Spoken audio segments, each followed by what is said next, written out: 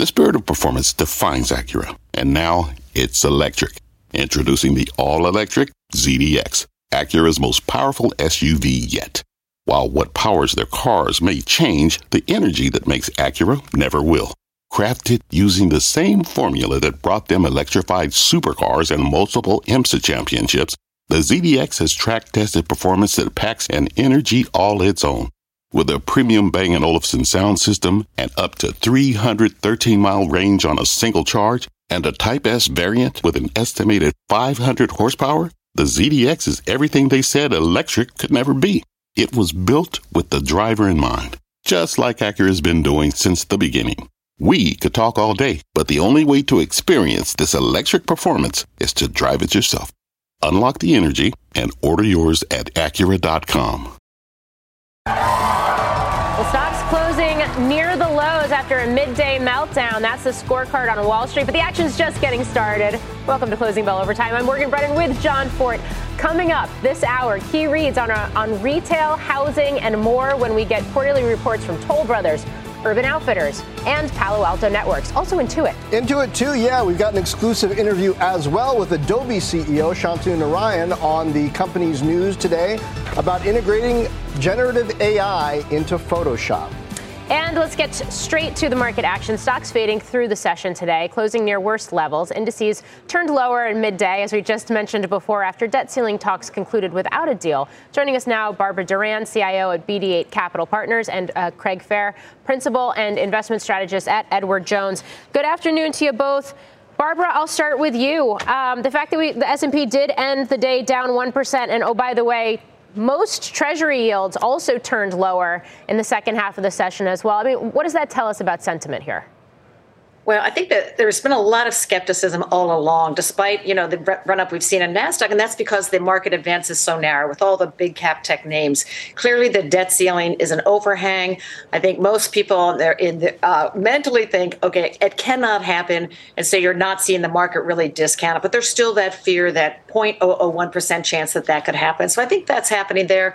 Plus, we're more than 95% of the way through earnings, and earnings have been overall pretty darn good. 75+% for earnings and revenue beating expectations, but we're winding down this week with some retailers and the semis. And so that catalyst is going to be it's going to be back to focusing on the PCE inflation number on Friday and the Fed when they meet in June. Yeah. And trying to game whether they're going to pause here or raise interest rates more. Yeah, and of course that PCE reading on Friday is going to be very much in focus. We get Fed minutes as well tomorrow, Craig. And then, of course, I realize it's been somewhat of a mixed bag in general, day to day. But today you had some pretty resilient data, whether it was flash services PMI or new home sales this morning as well. Looking through your notes, base case for you is a mild recession. You sticking with it? Sticking with it. Morgan, I think you're right, though.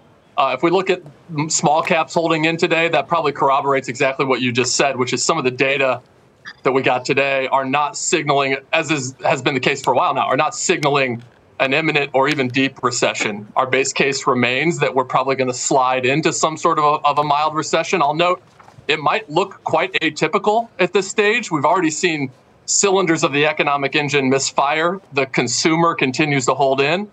And so at the time we see some more fatigue from consumers, that might be about the time we're seeing a rebound in other areas of the economy. So we not get that big whoosh to the downside. But broadly, we do think that we're at a phase where economic activity is going to decelerate. Markets already moved to price in a lot of that last year. But I do think we're probably setting ourselves up for a bout of volatility and anxiety, just given the markets have been quite lethargic for an extended period of time, today being really the first bit of volatility we've seen in some time. Yeah. It reminds me of what Torsten Slok from Apollo said on our air yesterday. He's calling for basically a non-recession. Craig, what does that mean in terms of how you're positioned in this market? And if the worst of the fears, or I guess the worst of the impact of this has potentially already come and gone in the market last fall, does that mean you're constructive?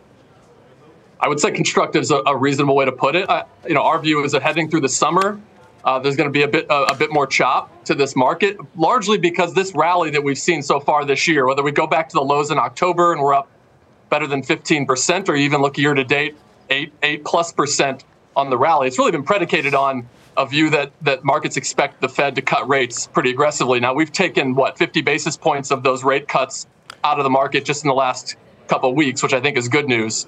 But I think the markets are still a little bit too complacent. But I'll stick with your other word, which is constructive. I think markets went last year to the negative outcome from Fed tightening. And now this year, I think markets are starting to look ahead to the ultimate economic and earnings recovery late this year into 2024. And I think you can, as an investor, I think you can be optimistic there. We're pulling in the oars a little bit. We're rather neutral on an asset class perspective, really looking for an opportunity to become a bit more constructive, to add to some risk positions as we move into the latter stages of the year. Okay. Barbara, we could talk about this rotation out of big cap tech today. Do you like big cap tech, given the fact that we have seen such a rally this year? And as we do look to NVIDIA earnings after the bell, and there's been a lot of debate about whether that valuation of that stock specifically has been overstretched. Yeah, I mean, it's the question of the moment, isn't it? Because we've had such a monster run, and typically you can see a pullback and a rest in any kind of stock or sector that's had such a run. But if you look at Microsoft or Meta or Apple or any of these, number one, interestingly enough, Morgan Stanley did a piece yesterday that they are still under-owned versus their weighting in the S&P 500. And if you look at even where their peak PEs are, they've had a big bounce back from the low of late last year, but they're still only halfway back in terms of PE and their valuation to their peak PEs. And obviously we know what's happened. Number one, starting out the year, things were super cheap, a lot of these mega caps. And we've had a big new thing called AI, which has really awakened investors to what is happening here. And of course, they had an early start, whether it was Facebook or Apple or Alphabet, cost cutting employees, this sort of thing, starting in the fall, and they continued into this year. So they're well positioned. And of course, if you think growth is slowing, here are super growers with big cash flow. So I think there's more to come. I think right now a rest would be normal, and so I wouldn't chase it, particularly something like NVIDIA, which is going to be a long run winner. But what we know in stocks like this, the earnings will keep coming up, and they will grow into their valuations. So not so worried for even the medium term to long term, but for now, you might not want to chase. All right. Barbara, Craig, thank you. Meantime, as we have been talking, Intuit earnings are out. That stock is about flat right now after hours, and the reason could be the mixed bag in the quarter and the guide. The revenue about in line at about $6 billion. Non-GAAP EPS $8.92 versus $8.48 expected. When we get into the guide, the revenue guide for Q4 looks solid, but the EPS guide to a range of $1.43 to $1.48, a bit shy of the $1.51 that the street was expecting. However, in the full year guide, the company is saying to expect between $14.28 and $14.3 billion in revenue versus a just shy of 14.2 the street was looking for. So that's a little stronger. Also, the EPS guide between $14.20 and $14.25. That is stronger than the $13.83 adjusted that the street was looking for. And so, Morgan, when you're looking out at the full year, the guide looks stronger. If you're looking just at the next quarter, and particularly on the EPS guide, not as strong. We'll have to look through to see small business, Credit Karma, how all of that shakes out, right? As we're facing these economic headwinds, especially Credit Karma, with fewer financial institutions, regional banks looking to make loans.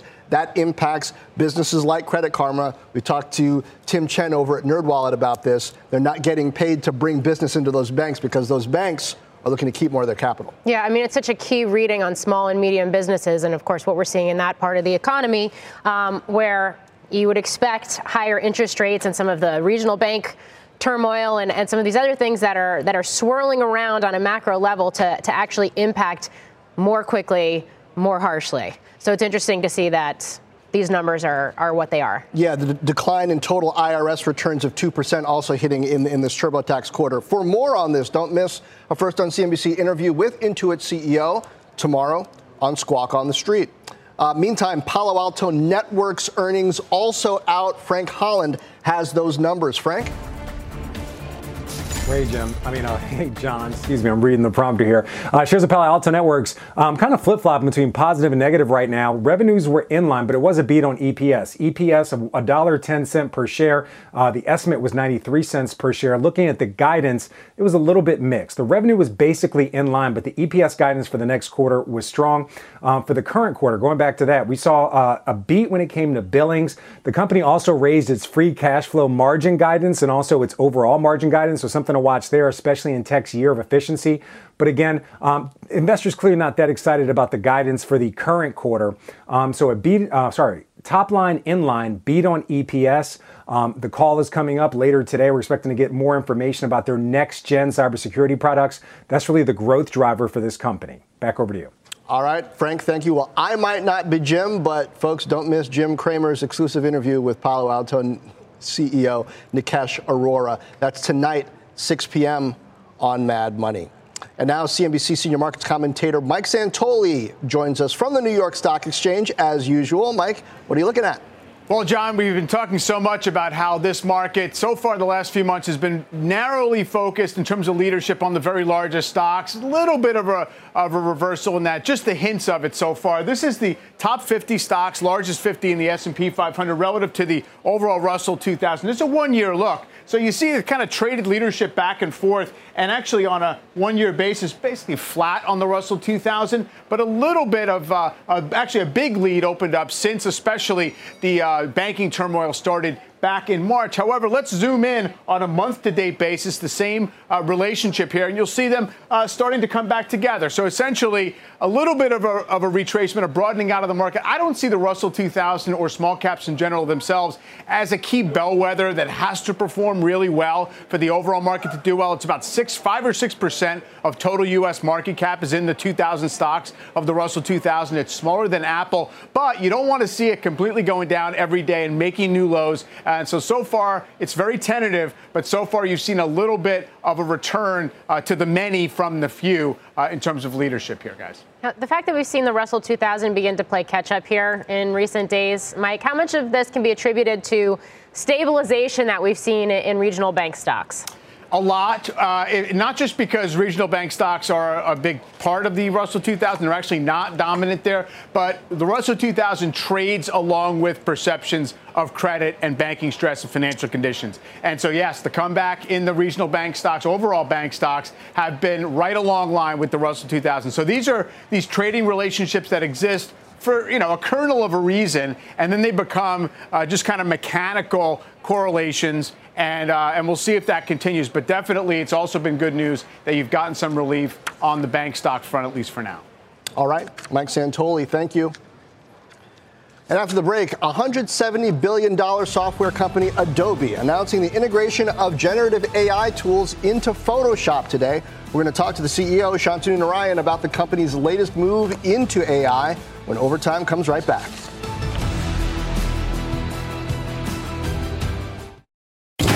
Electricity, a big idea that's inspired countless new ones. From powering the light bulb to virtually powering our entire lives. 30 years ago, State Street launched the Spider S&P 500 ETF, SPY. A big idea that inspired the world to invest differently. And still does. What can you do with SPY? Before investing, consider the fund's investment objectives, risks, charges, and expenses. Visit ssga.com for a prospectus containing this and other information. Read it carefully before investing. SPY is subject to risks similar to those of stocks. All ETFs are subject to risk, including possible loss of principal. Alps Distributors, Inc. Distributor. What does it mean to be rich? Maybe it's less about reaching a magic number and more about discovering the magic in life.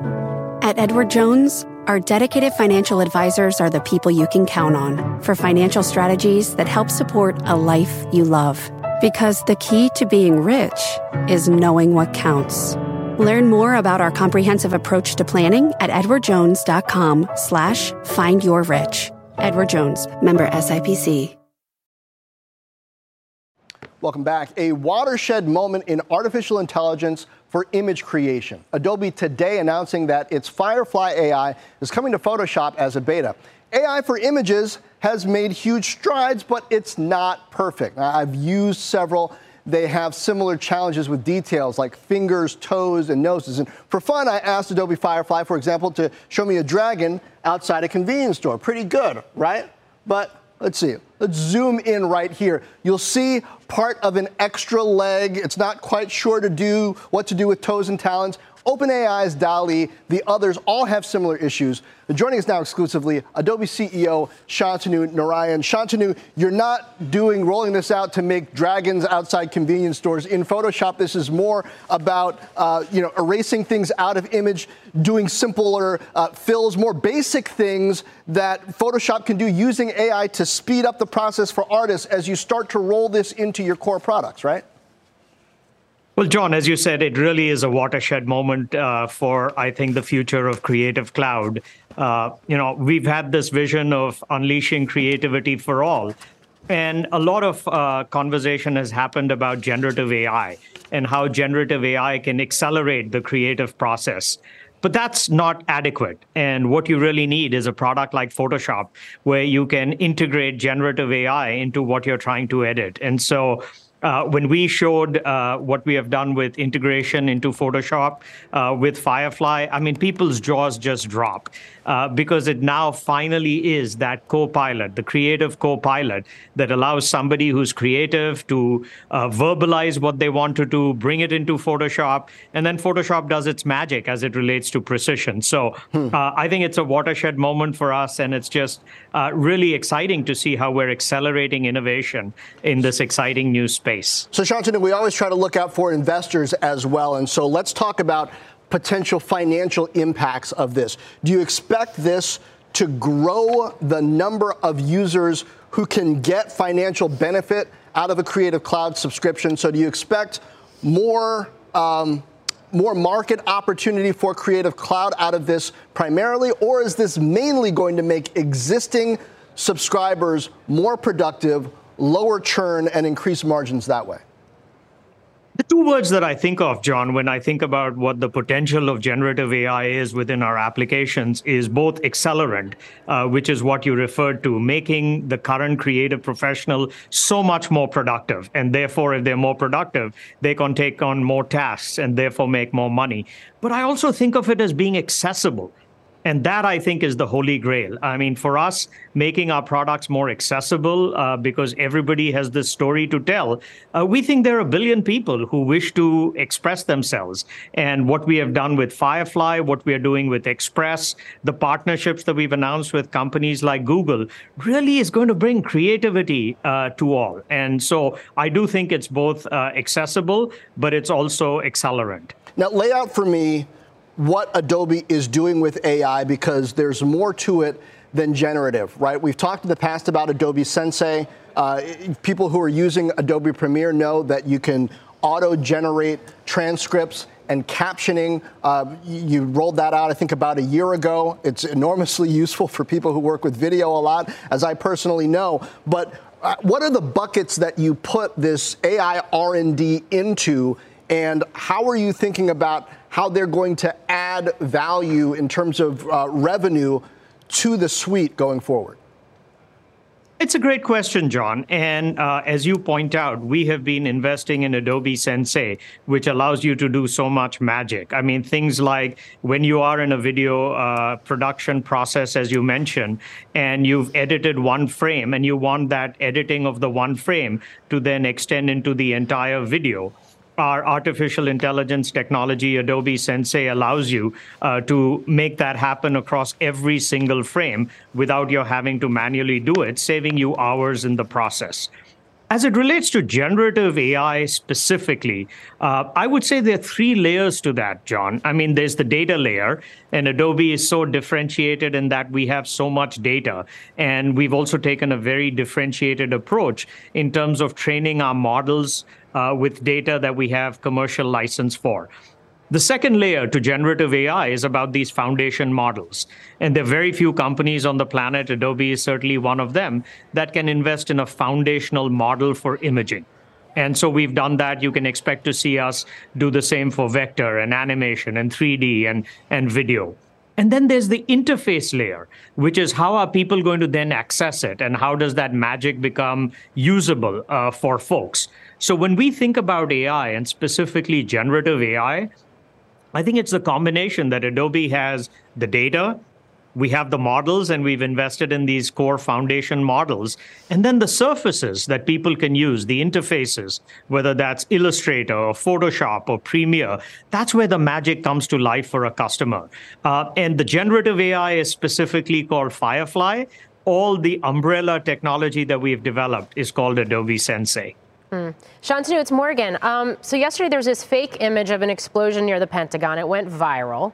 It went viral, and then it shaved about 0.25% off the S&P a little after 10 a.m.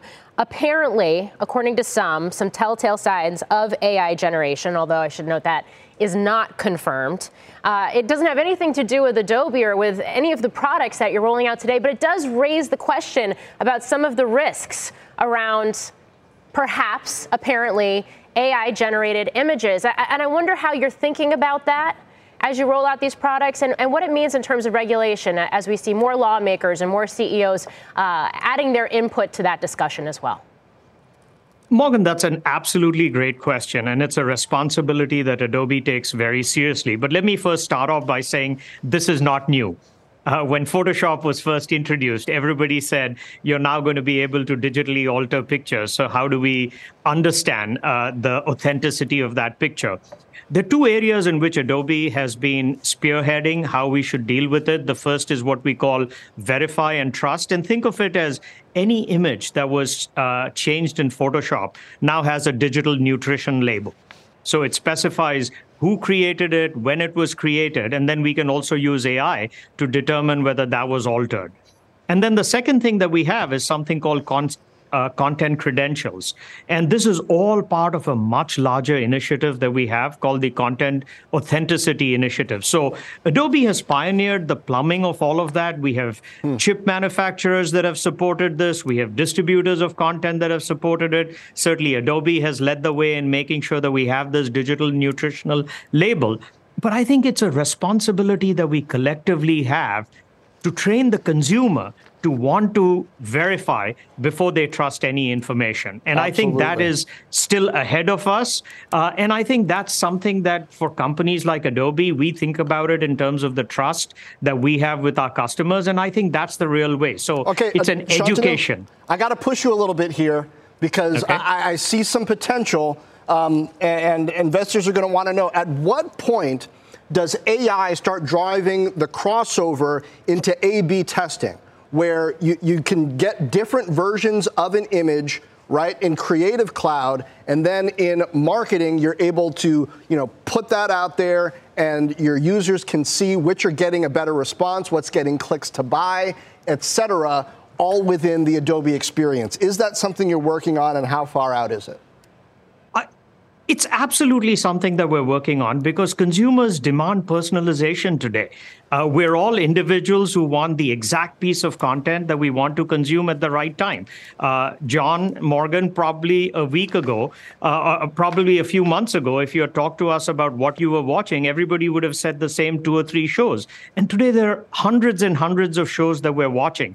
And what this entire initiative enables people to do is do that personalization at scale, whether it's for making sure that you get the right product, you get the right piece of content. So I think this is actually going to unleash creativity and productivity like it's never been before. You're right in that there are disruptive issues that we need to think about.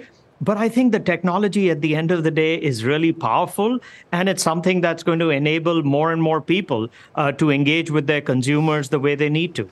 Lots of e-commerce optimization as well. Shantanu Narayen, Adobe CEO, thanks for being with us. Thanks for having me. Well, VF, Core, and Urban Outfitters earnings are out. Courtney Reagan has the numbers. Hi, Court. Hi, Morgan. Yeah, let's start with Urban Outfitters' first quarter results. They're beating on the earnings, reporting 56 cents a share. The street was looking for 35, so that looks like a pretty wide beat there. A slight beat on the revenues coming in at $1.1 billion. Comparable retail sales up 5%. This was driven by both positive comps online and in-store. Online slightly stronger than in-store, as you would expect, because that's off a smaller base. Free People's comparable sales increased 17%, Anthropology up 13%, but the namesake brand Urban Outfitters comp sales down 13%. Newly subscribers, it's the clothing rental program, that's up 118% as of the current quarter end versus the prior year's comparable quarter. And the CEO does make a comment that the first quarter sales trend and sales strength has continued quarter to date. You can see shares of Urban Outfitters are higher by about 8%. No guidance given in this release, however. We'll have to listen for that on the call. And then if we can move on quickly to VF Corp, they reported earnings of 17 cents per share adjusted. That's 3 cents above where consensus was. Revenue's about in line at $2.74 billion. The company is looking for full year revenues to be flat to slightly higher in constant dollars and for gross margin to see about 100 basis points at least of improvement because they are citing the benefit from a lower promotional environment that they're anticipating. North Face revenue brand revenues up 12%. Vans revenues down 14%. The company says it's continuing to work on turning that brand around. America's down 7%, but strength internationally, calling out specifically accelerating momentum in Greater China. So that continues a trend that we've seen from international retailers with some weakness here domestically, but more strength abroad. And they do note that despite a challenging consumer environment, they are pleased with what they were able to do. You can see shares of VF Corp are higher by 3% in response. Morgan? All right. Courtney Reagan, thank you. Coming up, does Yelp need help? The online review company getting a lift today after an activist called on management to explore strategic alternatives, saying it has, quote, serious concern with Yelp's, quote, abysmal performance. We're going to talk to that activist when Overtime returns.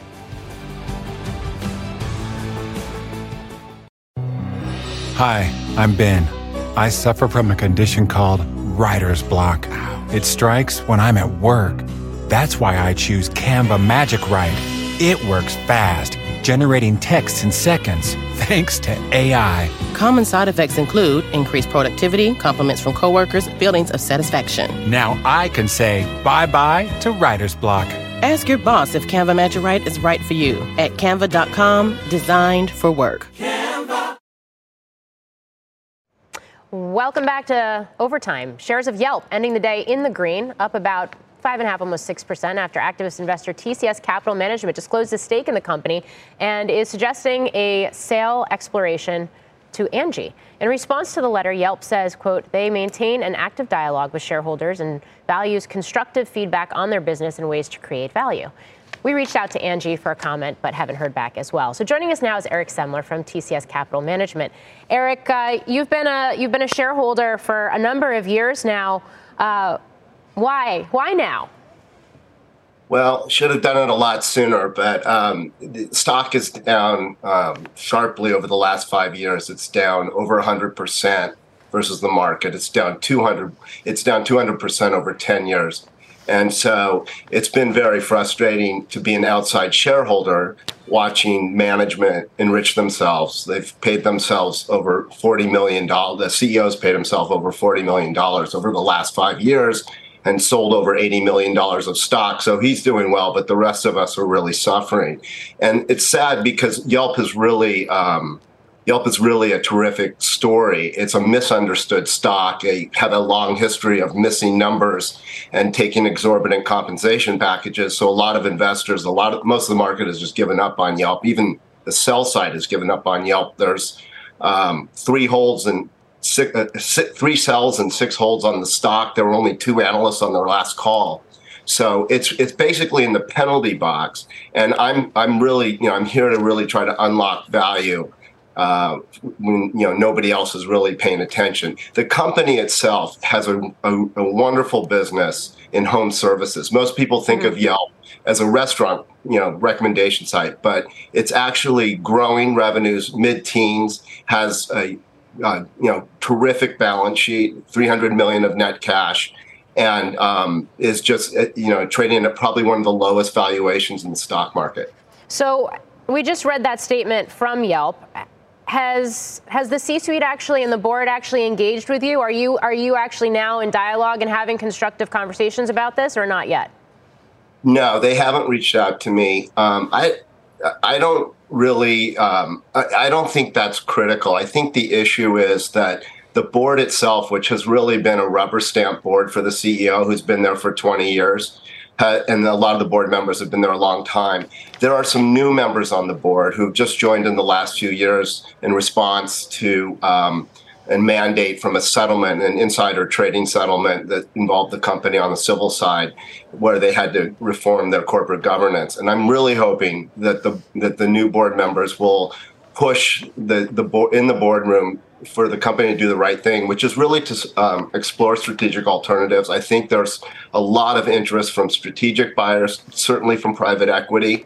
And there's a potential deal a tax-free deal between Yelp and Angie's List that could be very beneficial to both Angie's List shareholders and Yelp shareholders. Eric, is Yelp, maybe even Yelp and Angie together, just too small? And I ask that because one might argue that, Google, which Yelp has been, Jeremy has been very vocal about over the last decade, kind of crushed a lot of local possibilities. Of course, Booking has OpenTable. That's a $100 billion company that has at least the restaurant reviews and connection part is just one small piece of it. Does Yelp perhaps need something even bigger than Angie to combine with if it's going to compete?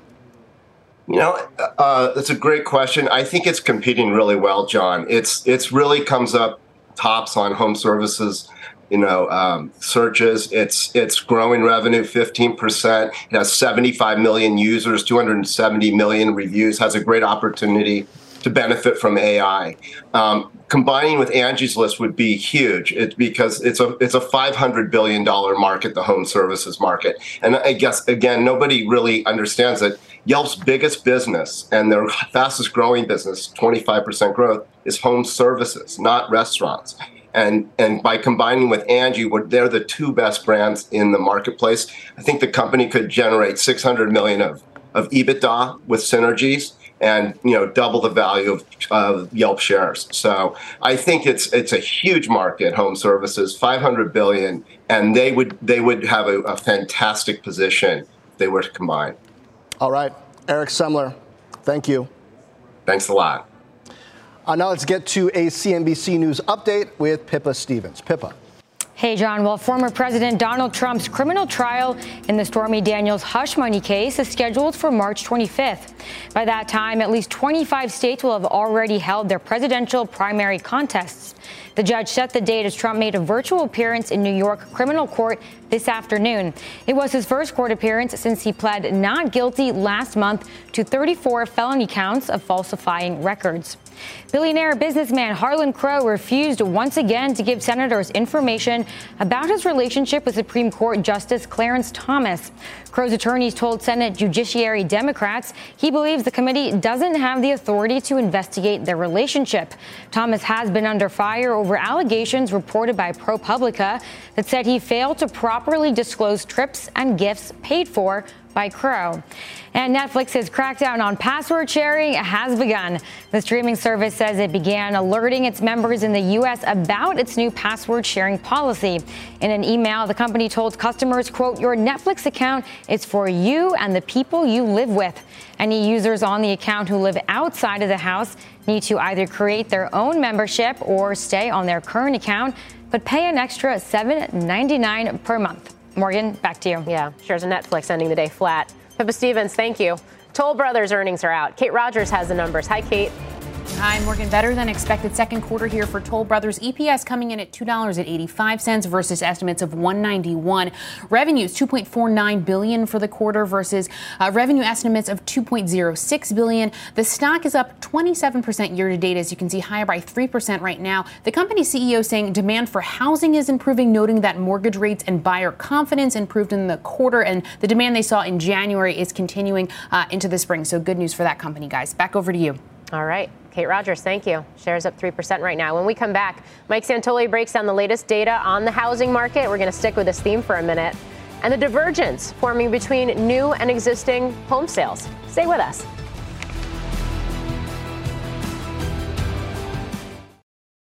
Welcome back to Overtime. Shares of Toll Brothers are up better than 2.5% after hours after reporting earnings moments ago.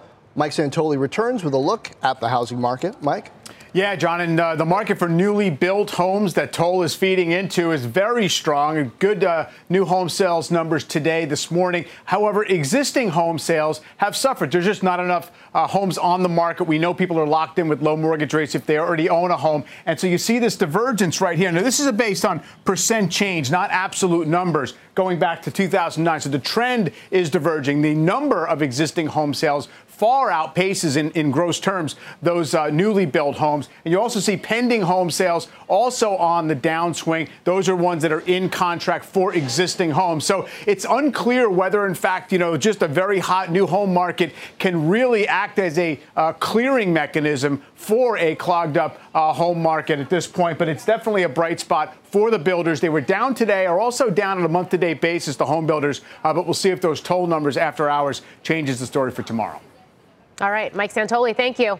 We have a news alert on Virgin Orbit. Richard Branson's bankrupt rocket company is shutting down and selling different assets to different buyers. Rocket Lab, Stratolaunch, which is the startup that was founded by the late Paul Allen, and another subsidiary of another startup, Vast Space.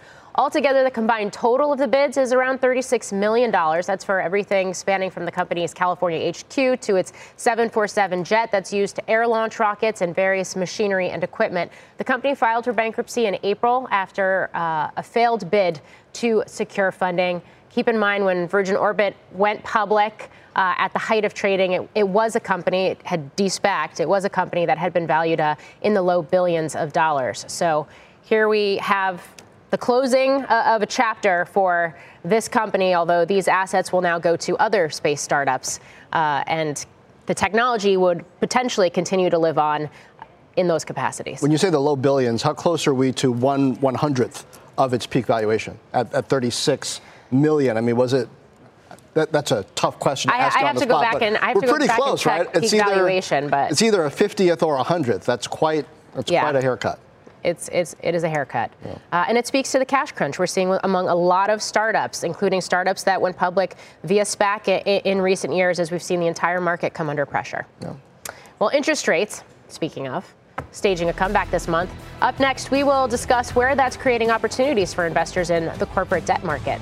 Stay with us. Welcome back. The debt ceiling impasse creating an interesting situation in the debt market. Debt issued by AAA-rated firms like Johnson & Johnson and Microsoft are trading at a yield discount to U.S. Treasuries of similar duration. The Wall Street Journal pointing out this oddity in a report today. The U.S. lost its, quote, AAA rating in 2011 during that year's debt ceiling standoff. And joining us now is Richard Byrne, Benefit Street Partners President. Benefit Street is a credit-focused alternative asset manager. Richard, welcome to the show. We're excited to have you on, and that is where I want to start before we broaden out this conversation, and that is some of the angst that we have seen in fixed income overall in the midst of all of this DC drama. How you're assessing it, how you're thinking about it from a risk perspective here over these coming days amid broader macro challenges that we talk about day in, day out. Sure. Hey, Morgan, thanks for having me. Well, first of all, it's never a good thing when the government is at risk of defaulting on its debt. But I think for the most part, the market is looking through that. And ironically, all this talk about what's going to happen next, either with the debt ceiling or with a looming recession or inflation or interest rates going up further before they eventually go down, I think that's sort of missing the point. I think the point is that we've already had the seismic event that has occurred in credit. It's been the near historic rate move that we've seen from near zero rates to, our base rates on our loans are over 5% today. That has meaningful implications on the portfolios of lenders like us. We do corporate lending and real estate lending, and ironically, the impact is very similar regardless of the asset class. Just higher rates is both good and it's bad. So let's talk about how they're both good and bad. Okay, so first of all, if you're a lender, and our portfolios are largely floating rate loans. So when rates go up, that's great. I mean, there's nothing better for a lender than to get higher rates on the loans. You earn higher yields. Everything is great, right? But, I don't know when you were a kid, if your parents ever told you, you can have too much of a good thing. And in this case, too much of a good thing really means that that added interest burden it puts stress on the underlying companies. And I'll give you some numbers to underline that. The average company we underwrote a loan for in 2021, before rates started, this climb upwards, had interest coverage of 2.6 times. In other words, you earn 2.6 times more than the amount of debt service that you had to cover interest expense. Very comfortable margin for error. Well, what's happened is if that company, just hypothetically, nothing changed about that company, its earnings didn't change, nothing changed. You just recalibrated it for the current level of interest rates. So the average interest rates at that time was about 75 basis points on SOFR, the base rate. That's over 5% today. So that interest coverage on that same loan is now 1.6 times. So that's one turn less interest coverage. Did that company default? No. But what happened to its margin for error? It got reduced dramatically. Yeah. And could there be problems in the economy, higher rates, whatever, that margin for error goes down and down. So the market is pricing in higher defaults. Yeah. And of course, that's probably part of the reason that commercial real estate and commercial real estate lending are in such hyper focus right now, especially given all of the regional bank turmoil that we've seen play out in recent months. Yeah. So real estate is the same story. But interestingly, floating rate loans in commercial real estate usually have interest rate hedges or caps. Most lenders have required borrowers to put caps in place. They hated it at the time, but boy, are they happy that they have them in place now. So in a lot of cases for commercial borrowers, this added interest expense hasn't really been a burden to them yet. But all that's going to change when those loans come up for maturity. And real estate's a very interesting asset class. It's very easy to sort of calibrate things. And really what the commercial real estate market is saying is that when interest rates go up, properties are worth less. And if a property is worth less, then somebody will lend you less when it comes time to refinance it. And if somebody will lend you less, then you're either going to have to put in more money, you're going to have to turn over the keys to the lender, or whatever the case may be. But there's a true up. And we're going to see that. And Morgan, I think the best way to say this is markets are very efficient. The average commercial mortgage REIT trades today at 63% of its book value. The market is putting almost a 40% discount on what the value of those assets is versus where it's trading, even though the earnings are at records not seen in the last 10 years because the benefits of those higher rates. Yeah. I think that's the best way to explain it. And that was a great explanation. We didn't even get to private credit, but we got to leave it there for now. Richard Byrne, thanks for joining us. Thank you. After the break, Goldman Sachs CEO David Solomon weighing in on the recession debate at CNBC's inaugural CEO Council Summit. We're going to tell you what he said when Overtime comes back. Welcome back. CNBC hosting its inaugural CEO Council Summit this week in California. Goldman Sachs CEO David Solomon just spoke on a panel saying it's maybe a question of just how deep the coming recession might be. I think there's a greater chance of a recession than not as we look at the end of the year into early 2024. But I'd say it's uncertain. If there is a recession, my best guess is at the moment it will be relatively shallow. But I think it's very hard to tighten economic conditions, have the inflation that we're having, and not ultimately, have an impact on economic growth. And so some of this is a rebalancing of the imbalances from the pandemic, but we'll see. But it's unclear. For more exclusive content from the CNBC CEO Summit, go to cnbc.com/CEO.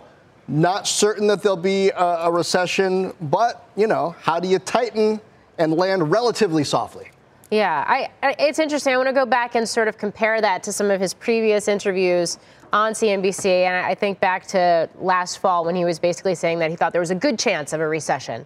So I wonder how and if the rhetoric and some of the commentary that's being used has shifted here over the last couple of months, especially as some of the data has been more resilient. Yeah, and the second half looks a little iffy. All right, well, Apple inking a multi-billion-dollar deal with Broadcom to make 5G radio frequency components in the U.S. What this deal means for Broadcom and the rest of the chip industry when overtime returns. Made in America, special edition.